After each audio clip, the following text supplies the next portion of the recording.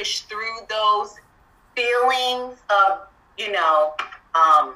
past hurts, inadequacies, a lack of sexual and intimacy and connection, and then, she feels justified, with her thoughts and what she wants to do, and it's a serious. She's gonna see a counselor. Yeah. And he does too. Because regardless if he says I'm down for it, he's still gonna hold her to a level of guilt. Yeah, he is. Woo, child, y'all got me ready for next week. I'm ready for next week. Okay.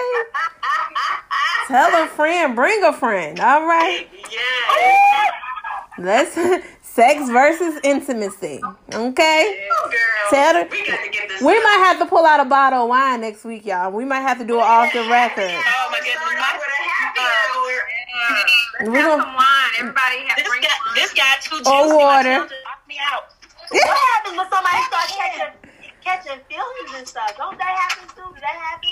Yeah. We got all of it. So I don't catch wine down serious. So In the chat.